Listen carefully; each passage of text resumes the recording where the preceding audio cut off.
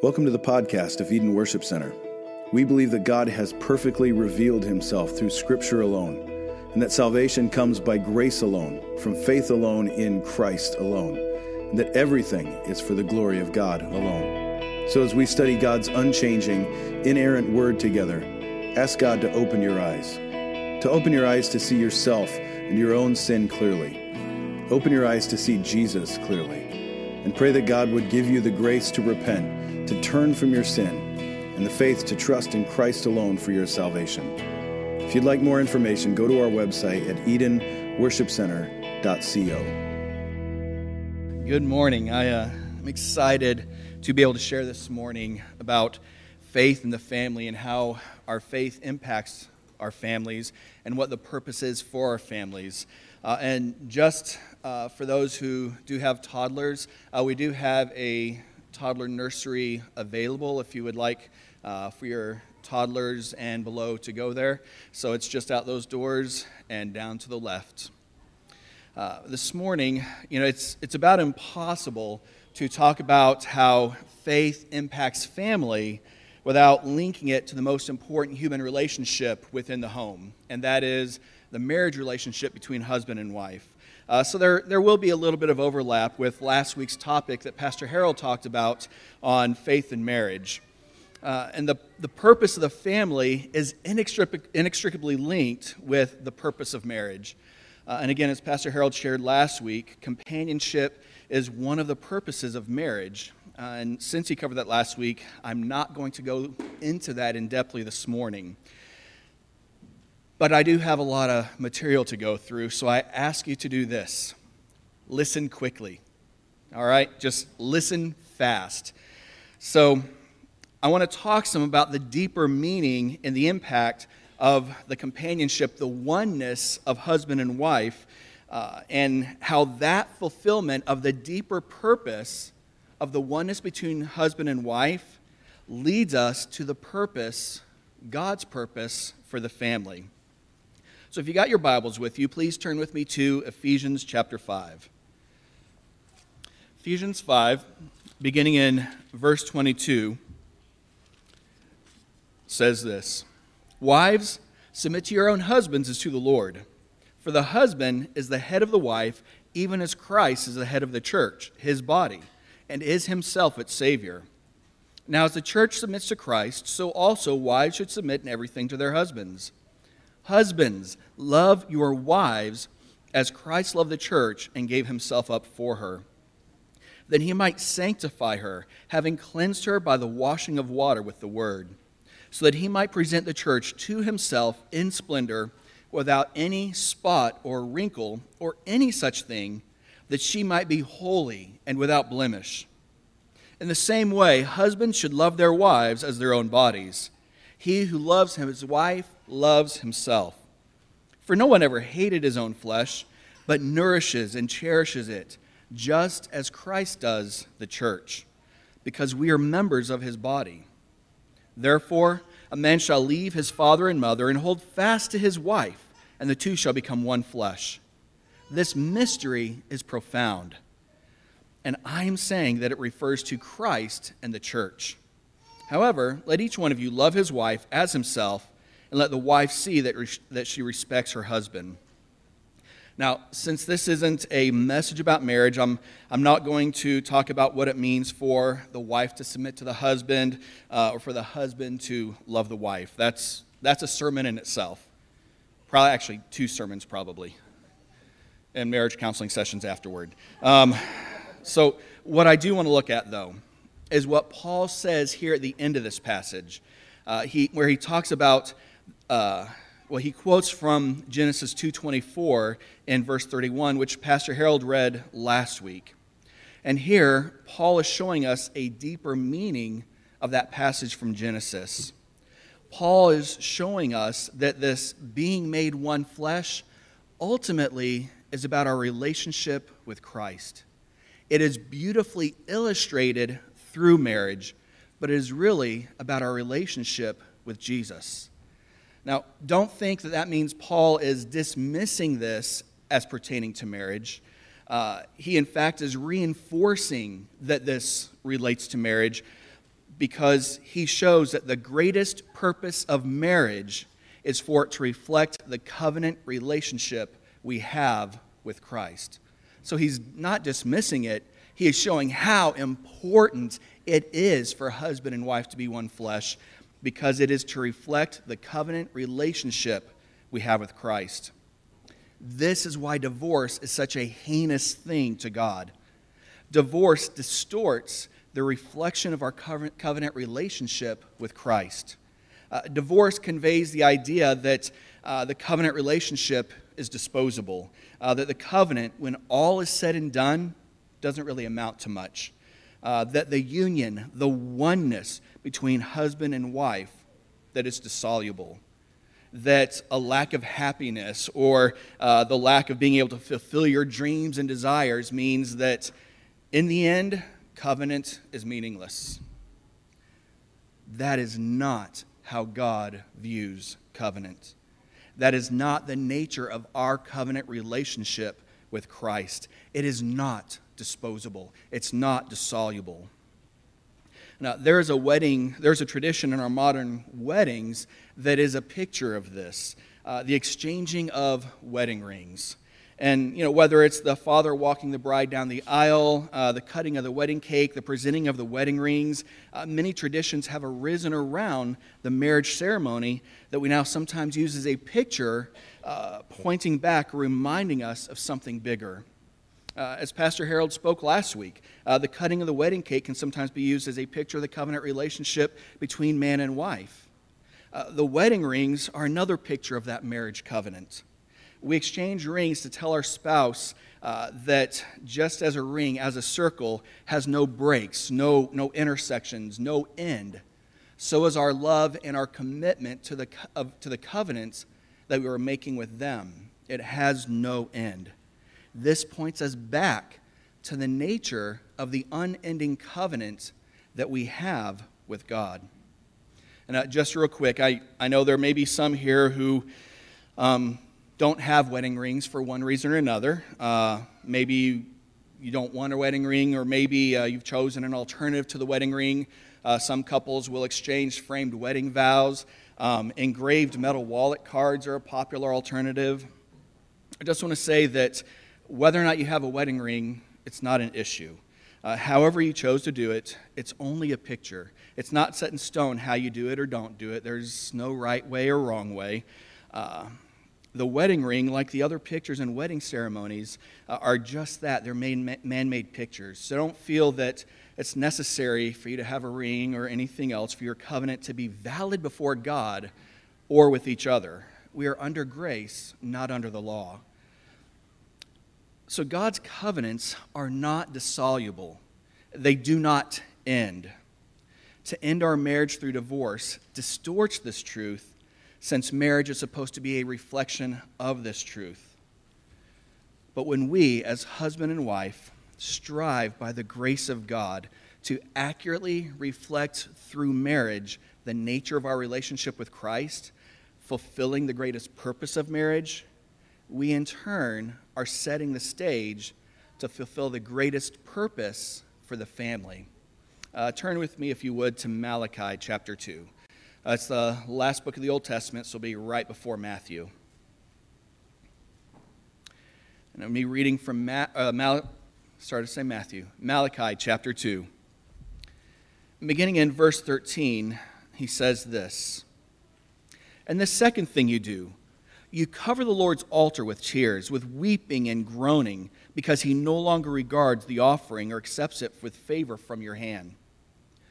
But you say, why does he not? Because the Lord was witness between you and the wife of your youth, to whom you have been faithless, though she is your companion and your wife by covenant.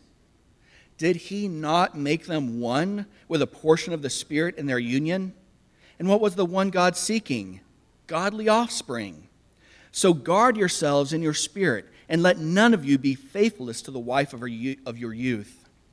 For the man who does not love his wife but divorces her, says the Lord, the God of Israel, covers his garment with violence, says the Lord of hosts. So guard yourselves in your spirit, and do not be faithless." Now, this passage in Malachi is a very well-known passage for being one in which God makes his hatred of divorce very clear. But that's not what I want to focus on this morning. I want us to look at verse 15 today. In verse 15, God states plainly that it is he who has made the husband and wife one. And we already saw from Ephesians 5 that the greatest purpose for this union is for it to be a reflection of our relationship with Christ. That as we continue to be more like Jesus, the more our marriages will reflect that covenant between Christ and his bride, the church, capital C. Capital C for you guys. Capital C, church. Now, as our marriages fulfill this greater purpose, it will work to fulfill the purpose for the family that God gives in this passage. God says here that he joined them in union because he was seeking godly offspring from that union. That is the overarching purpose of the family, to glorify God by producing godly offspring. To glorify God by producing godly offspring. The purpose for the family is not for us to raise good offspring. Good children who become good adults. We often settle for that. We settle for something along the lines, my kid went to church, he was involved in youth group, did well in athletics and academics, even went on missions trips, went to a great college, he married a good church-going girl, and now he provides a wonderful life for his family. I raised a good kid. It'd be good if maybe he had a desire for godly things, or, if maybe he wanted to live in a godly way, but, he's a good kid.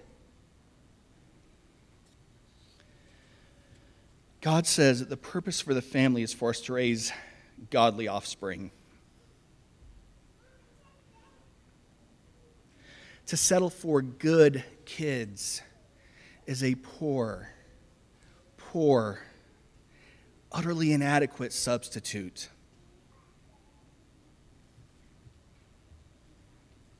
And it breaks my heart when I see parents content with such a shallow and ultimately meaningless substitute. They're good kids. They don't drink, they don't do drugs, they're not in trouble with the law, they're good kids. But are they godly? Don't settle for good. Why do we often settle for this lousy substitute?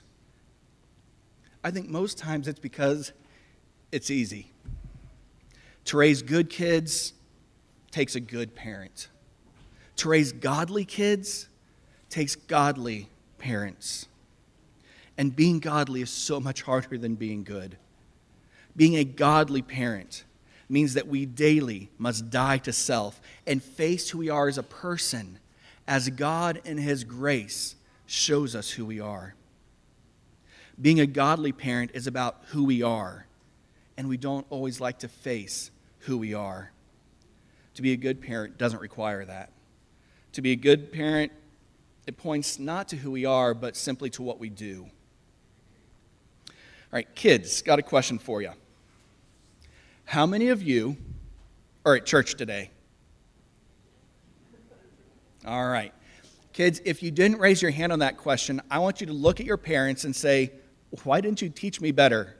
Okay? So, how many of you kids today have your own Bible? Even if you don't have it here at church, how many of you guys have your own Bible? Okay, good. How many of you kids have families that maybe not always, but at least sometimes during the week, you pray for a meal before you eat? All right, the majority of us, again.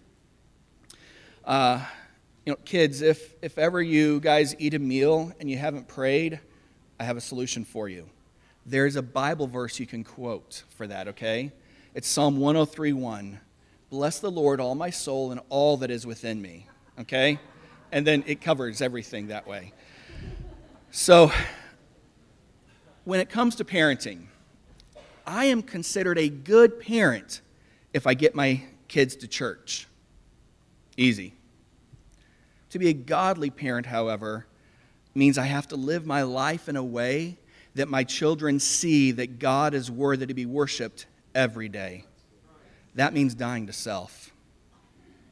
I'll be considered a good parent if I buy my child a Bible. Easy.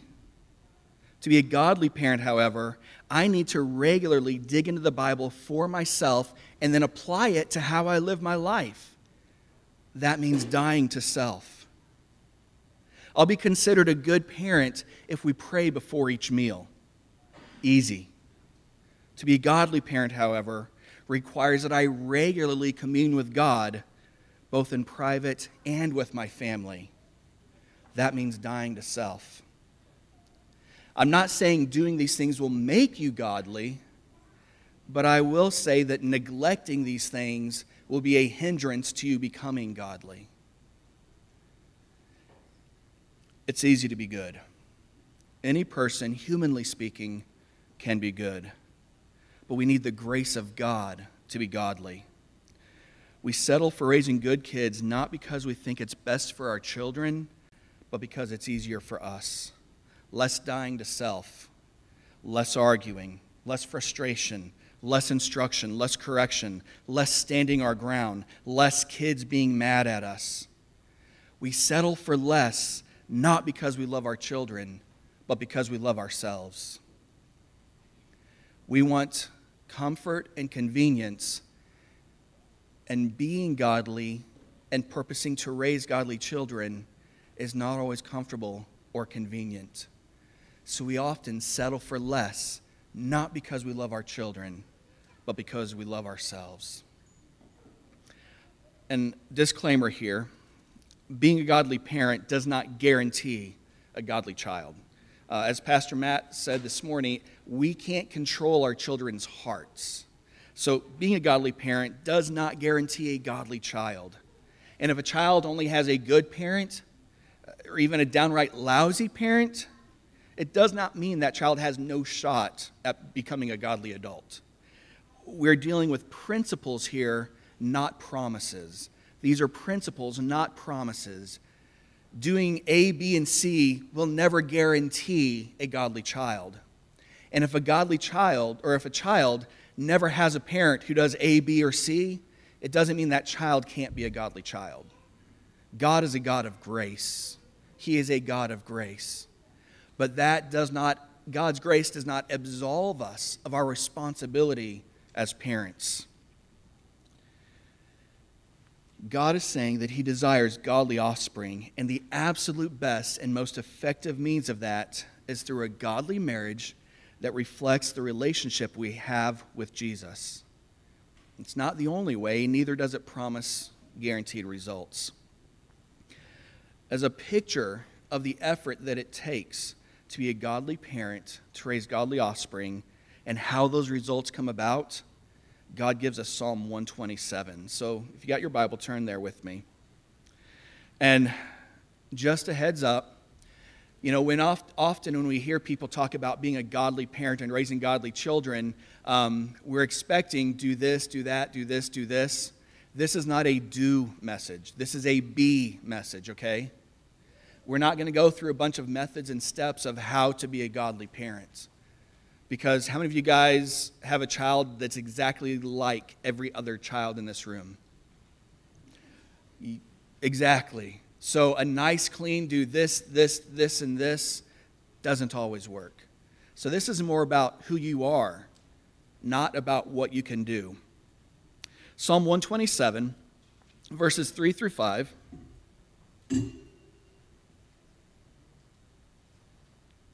Says this: Behold, children are a heritage from the Lord, the fruit of the womb a reward.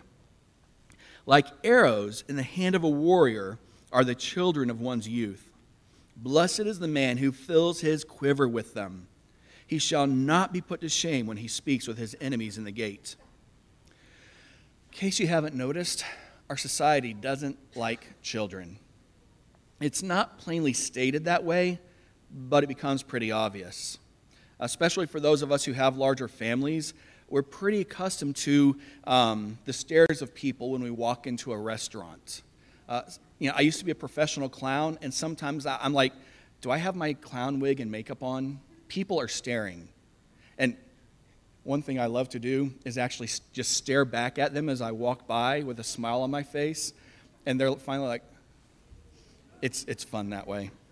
But perfect strangers will make comments, some in jest, some actually in derision. Have you guys figured out how that happens? Stuff like that. You guys need to get a TV. Whatever. It shows up when children are spoken of as a hindrance to a career or getting in the way of pursuing desires and dreams. That's our culture. That's our society. God has a different take on children. He says they're a heritage from Him, a reward from Him. So, quick quiz. If the world says one thing, God says another, and they can't both be true, which one's right? You get one chance. Now, if you had to think that over a moment, let's talk after service, okay? So God says children are a reward. That means they're valuable. That means they're precious. He says that they're like arrows in the hand of a warrior. And I'm sure a lot of us have read articles or blogs on that passage about children are like arrows in the hands of a warrior, and some of them are good, and there are others. And a lot of them that I read, they go on and on talking about what it means that children are like arrows. They'll talk about how the fletching of an arrow represents this in the child's life, and the shaft of the arrow represents this in a child's life, and the arrowhead, the point, represents this. And then they put this all together to talk about how we can train our children to be these perfect arrows. And I say this with sincere humility. I think they've missed the point of this passage. Let me give you my own word picture to help you see why I think these people are missing the point. Children are like a basketball. Now, how many of you, when I said that, you went, wow, I never thought of that. That is deep. Suddenly my whole outlook has changed. Pastor John is awesome. Now, probably none of you thought that when I said children are like a basketball. Well, maybe that Pastor John is awesome. I get that a lot. Okay, no, I don't. So please think it. Anyhow, notes. Stick to the notes. Now what if I said, children are like a basketball in the hands of Michael Jordan? Now maybe you can start to see that there might be something to this, because we can imagine Michael Jordan taking that basketball, dribbling it down the court, weaving in and out of the other team's defense until he gets to the end of the court and goes up for one of his signature layups. Now, what changed? Was it the basketball? No, it was the same basketball. But all of a sudden, that basketball was in the hands of somebody who knew how to use it. And that actually brought life to the illustration that children are like a basketball. Now, I'm not going to go into how children are like a basketball because I haven't really thought that far about it. So I'm not going to go into that this morning. But that's why I think people who are focusing on the arrows and how children are like arrows are missing the points of the passage. The passage doesn't just say children are like arrows. It says children are like arrows in the hand of a warrior. It matters whose hands they are in. It matters whose hands they are in. How many of you guys have ever seen any kind of Olympic level archer or better? It is amazing some of the things they can do. I saw one guy shooting aspirins out of the air. They would take an aspirin and throw it up, and he would take the aspirin out of the air. I saw a guy doing an exhibition where there were arrows stuck in the ceiling, and he would run and jump, grab an arrow, knock it, fire it, hit the bullseye, all before he landed. I mean, it was impressive. You know what would have been ridiculous in either of those situations? To go up and go, wow, those must be some pretty good arrows for you to be able to do that. Man, those are awesome arrows. it wasn't about the arrows. It was about the skill of the archer. Now, admittedly, I mean, if your arrow is like this, it's going to be hard to hit the target. So all analogies break down. But the skill of the archer is what caused the arrow to hit the target. I'm not leaving. Don't get your hopes up.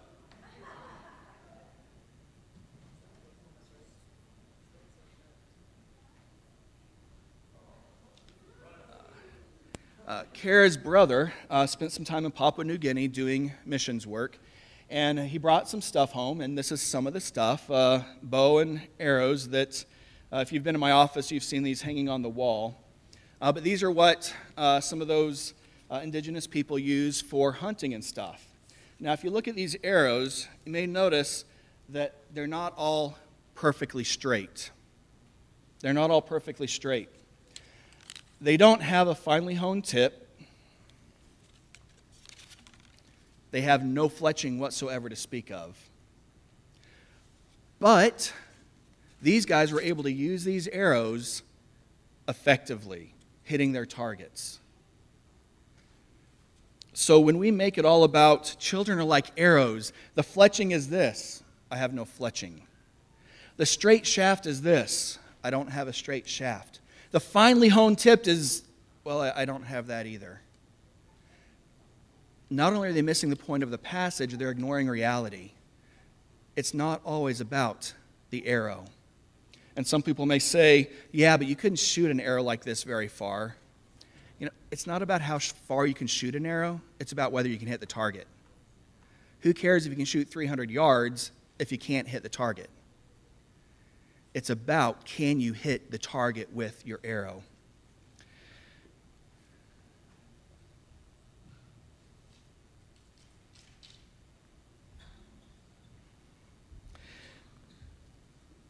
If this passage is about the arrow, it also sets us up for a lot of failure and discouragement.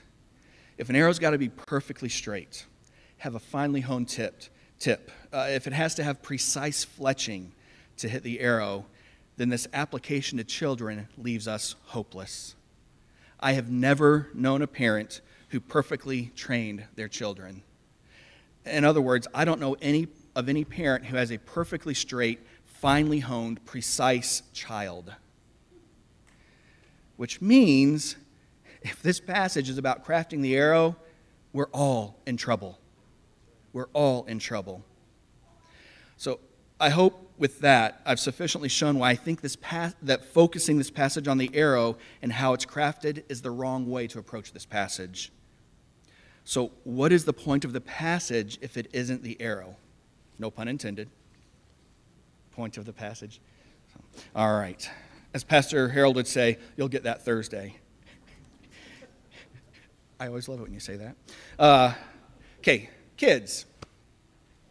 I want you to think of a soldier. Real or imaginary, doesn't matter. Now, this soldier is pretty well known in our modern culture. Think of a soldier who could do things that no regular soldier could ever hope to do. Who would you think of? Captain America. That's right. The Marines, I like that answer too. But yeah, Captain America.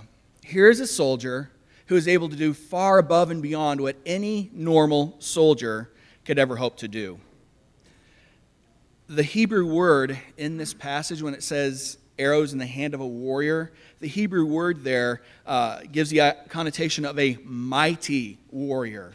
In other words, not just your run-of-the-mill soldier. It has the idea of a mighty soldier, especially when you consider this was written by Solomon. Kids, who is Solomon's dad?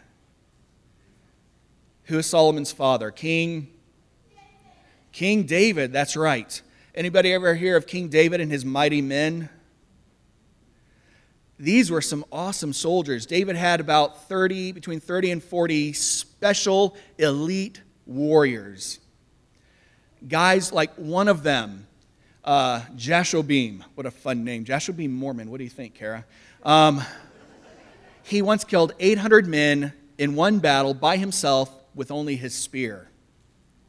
Eleazar, When all the other soldiers ran away, he stood by King David's side till the battle was done, and nobody could take his sword out of his hand because he fought so valiantly. You have another guy who killed 300 men and a giant. You had several who killed giants. One of these men, even when King David died, one of these mighty men helped Solomon obtain the throne of his father. So Solomon grew up with these mighty men. He grew up with these soldiers who did incredible stuff. Can you imagine sitting down with Captain America and him telling you about all his battles that he had and how he did this, how he did that? I mean, that was Solomon. He probably heard these stories from these guys himself. But why were they able to do all of these things? Is it because they were just that awesome? No. It's because God empowered them specially to do these feats, which means that God alone was worthy of the glory for these feats. So here in this passage, Solomon, who has a background and personal relationships with these mighty men, uses a word that has the same connotation as mighty men. In fact, the Hebrew word itself means a mighty man. So Solomon's not talking about a run-of-the-mill soldier. He's talking about somebody who can do incredible things. He's talking about a soldier who has devoted himself to learning the skills and knowledge necessary to be an exceptional warrior. That's about all we can know about this warrior from the text. If I started saying, and so the warrior did this as training and did that as training, I'm doing the same thing people do with the arrows. All we can know from the text is that Solomon meant above and beyond a normal warrior, and that it was a highly trained, exceptional warrior. As parents, we are responsible for devoting ourselves to developing the skills and knowledge that are necessary to be godly parents. Just as this mighty warrior had devoted himself to developing the skills and the knowledge necessary to be a mighty man, we as parents are responsible to train ourselves, to devote ourselves to developing these skills. And I promise you this, you will not develop godly parenting skills by listening to the latest pop psychology or proclaimed parenting experts. The vast majority of that has nothing to do with godliness. Developing godly parenting skills starts as we, for ourselves as parents, spend time in the Word of God, not for the purpose of knowing God's 12 steps to better parenting, not because we're desperate to know what to do with our teenager. We spend time in the Word of God for ourselves for the purpose of knowing God. Not to know how to be a better parent, not to know how to be a better wife or a better husband, but to know God. That's the main reason we have the Bible. Jesus told the Pharisees in John chapter 5 that all of Scripture points to Him. That all Scripture points to Him so that we can know Him. So as you know God more through the Word, the more you walk in His ways, the more you become like Jesus. Listen to what David says in Psalm 119. He says this, "Oh, how I love your law. It is my meditation all the day. Your commandment makes me wiser than my enemies, for it is ever with me. I have more understanding than all my teachers, for your testimonies are my meditation. I understand more than the aged, for I keep your precepts. I hold back my feet from every evil way in order to keep your word. I do not turn aside from your rules, for you have taught me. How sweet are your words to my taste, sweeter than honey to my mouth. Through your precepts I get understanding. Therefore, I hate every false way." God's word changes those who are His. God's word changes those who are His. So when it comes down to it, being a godly parent requires first and foremost that you be a godly person. if you're not interested in being a godly person, you will never be a godly parent. Remember, being a godly parent isn't about what you do. Being a godly parent is about who you are. Talk to some of the most godly parents you know, and you know what you'll find out? They are actually godly people who are parents. That doesn't seem too profound, does it? And you think, well, that kind of goes without saying, doesn't it? But if you look at all the parenting books on the market, even within the Christian market, that reduce godly parenting down to what you do without ever talking about who you are, it makes it clear that something needs to be said about being a godly parent isn't about what you do. It is first about who you are. So I encourage you, that's why being a good parent is so much easier than being a godly parent. So I encourage you to devote yourself to the study of the Word of God for yourself. If you don't know where to start, get a reliable Bible study that takes you through a book of the Bible and do that. I recommend a study through a book of the Bible over a topical study, although there are some great studies out there, topical studies. A study that takes you through a book of the Bible will do more to teach you how to study the Bible for yourself and how to ask the right questions of the text. And it'll teach you to know God better rather than know a topic better. Again, the purpose of the Bible is for us to know God. For us to know God. And hear me on this. I'm going to make kind of a hard statement. If you are hesitant to devote yourself to personally study the Bible and allow God to use it to change you, if you're already thinking of several reasons why you don't have the time for that, or you can't do it for whatever reason, then you're going to be hard-pressed to sincerely say that you want to be a godly parent who wants to raise godly offspring. If somebody says, I want to drive the car, and you hand them the car keys and the gas money, and they go sit on the couch and binge on Netflix, are you going to justifiably question how much they desire to drive the car?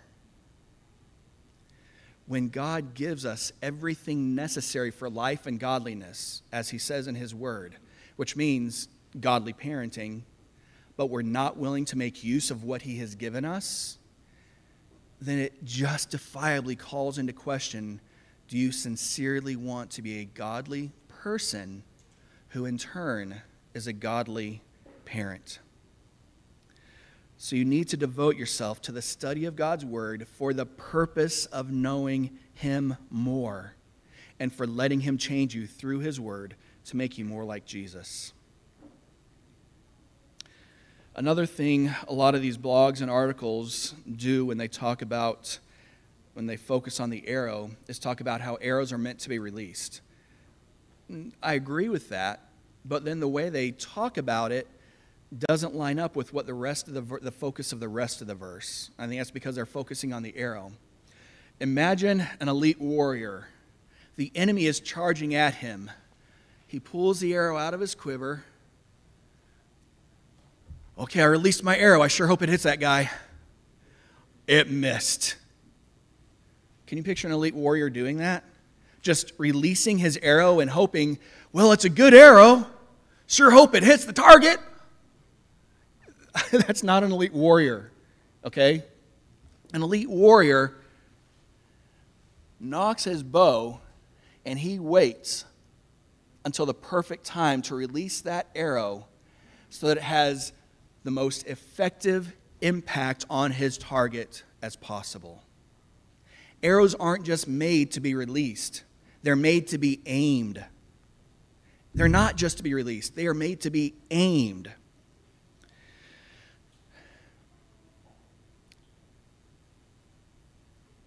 So how do you aim your children? Simple, actually. Not easy, but simple. You start aiming your children by living out in your daily life the supremacy of Christ in all things. That's how you start. And as Pastor Matt said this morning, it's not just living your life out. There is teaching and training. But parents, let me tell you, kids aren't stupid. You can talk to them about the supremacy of Christ all you want. But if they don't see in you a life that says Jesus is supreme, then you're going to have a hard time selling them on whatever it is you're telling them. Hey, that rhymed, didn't it? That should go on a t-shirt. You're going to have a hard time selling them on whatever it is you're telling them.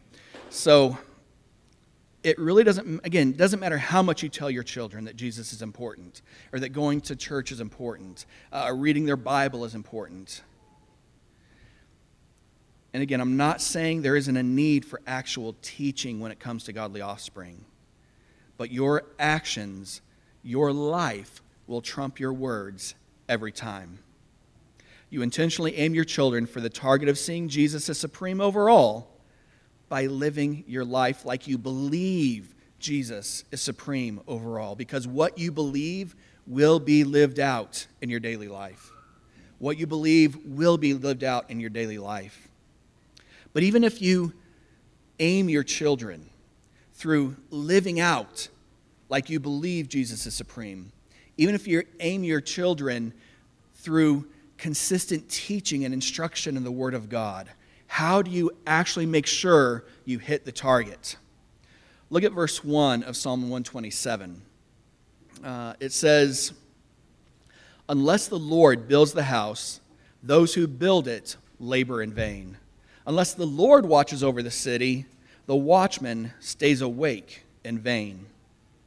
So this passage tells us that building the house, watching over the city, both of those are fruitless unless God brings about the results.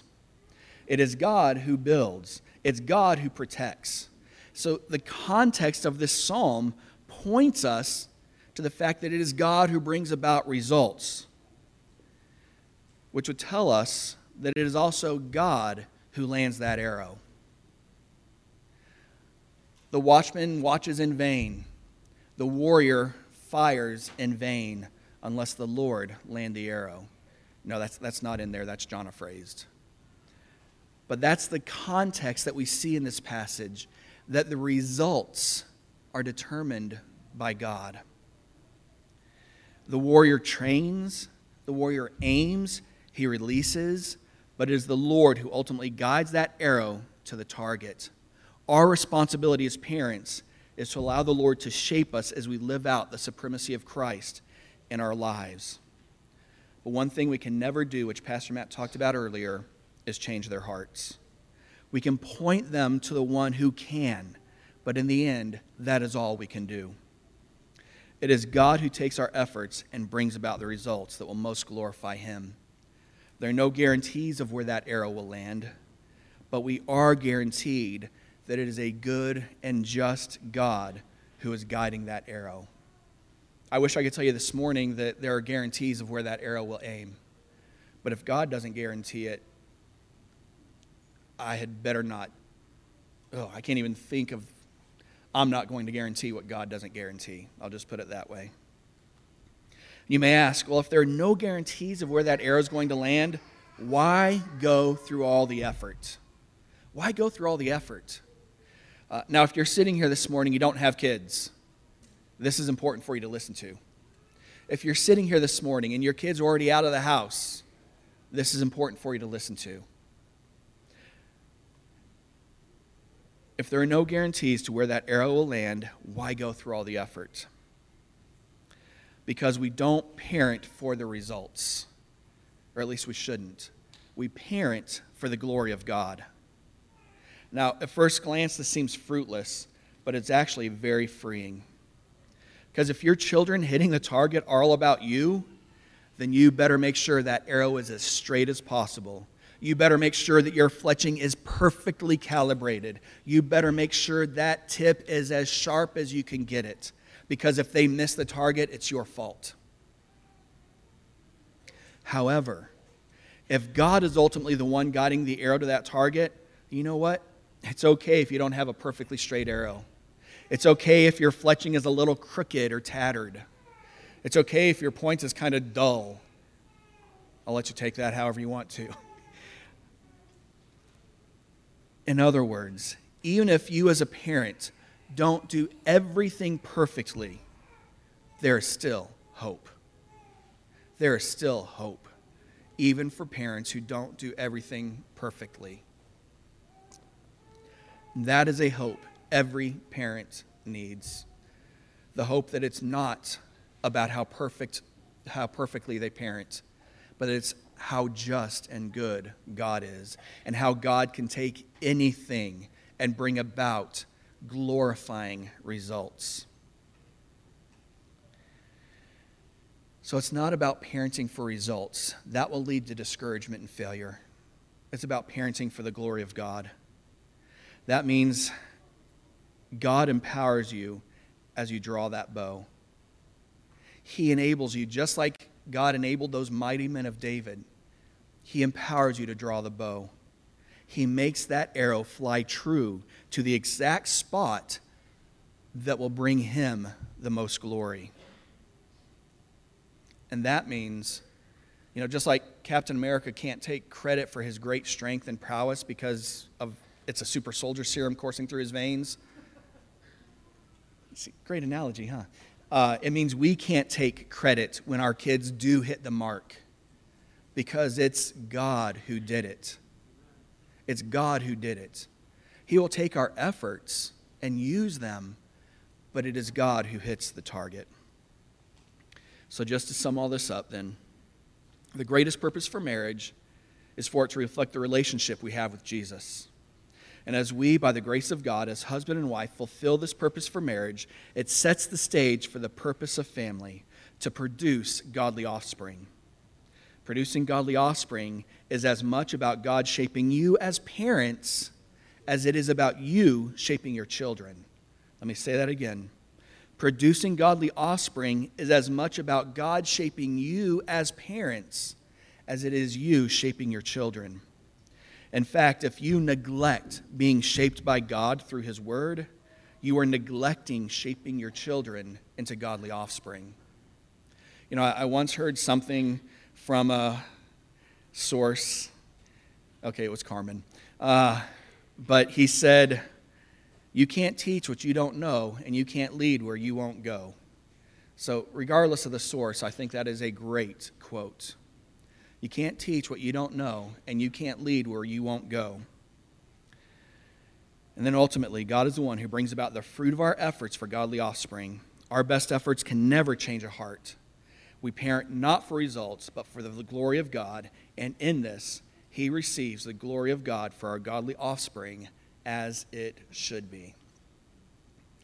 So you may be still wondering, so exactly what do I do with my kids? What are some things I can do to train them? Again, we don't have time in a single sermon to go over all the parenting principles that God gives in His Scripture. But I don't want to leave you without anything practical that you can put into practice. There are a lot of books out there that are excellent resources for parents. Two that I really recommend are Family Driven Faith by Voddie Baucham and Family Worship by Don Whitney. Both of these books were transformational for me in my thinking about parenting and how to parent. So if you truly desire to learn more about what it means to be a godly parent and get more practical insights than what we have time here on a Sunday morning, go pick these books up. They're easily available on Amazon or wherever you may go. But also, it's great to have your children here with you this morning. But your children need to know that God is worthy of worship on more than just Sunday morning. So leading your family in household worship is a great way to help your children learn this. It's also modeled through Scripture. It's the God-given responsibility for fathers. So one thing we do that Pastor Matt talked about is we offer a weekly household worship guide that you can download from our website. You can go ahead and bring that next slide up.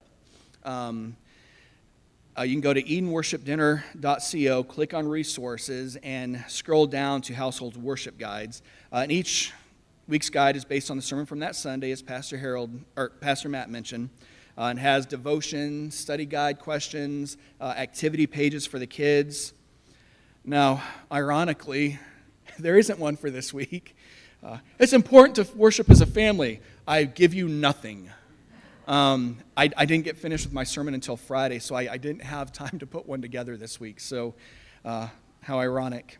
But you can also go to the website, 5alone.com. You can see the website up there. It's the number 5, IVEalone.com. Download free family devotionals, activity pages from there, and full disclosure, that is my website.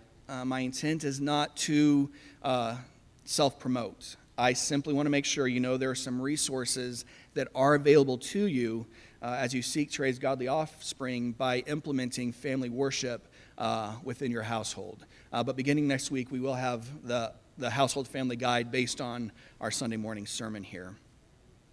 And then if the praise team wants to go ahead and make its way up here. Now you may be wondering, okay, so what is the application for me? And I'd have to say, were you not listening? Godly parenting is about who you are. The best way to be shaped and transformed in who you are is to dig into the Word for yourself for the purpose of knowing God. Don't go with any ulterior motives. It's not about this decision I have to make. What does God say about that? Or we're struggling financially. How do I learn about that? There will always be issues and topics that we can learn about. But the most important thing to know is who God is. If you want to be a better husband, know God more. If you want to be a better wife, know God more.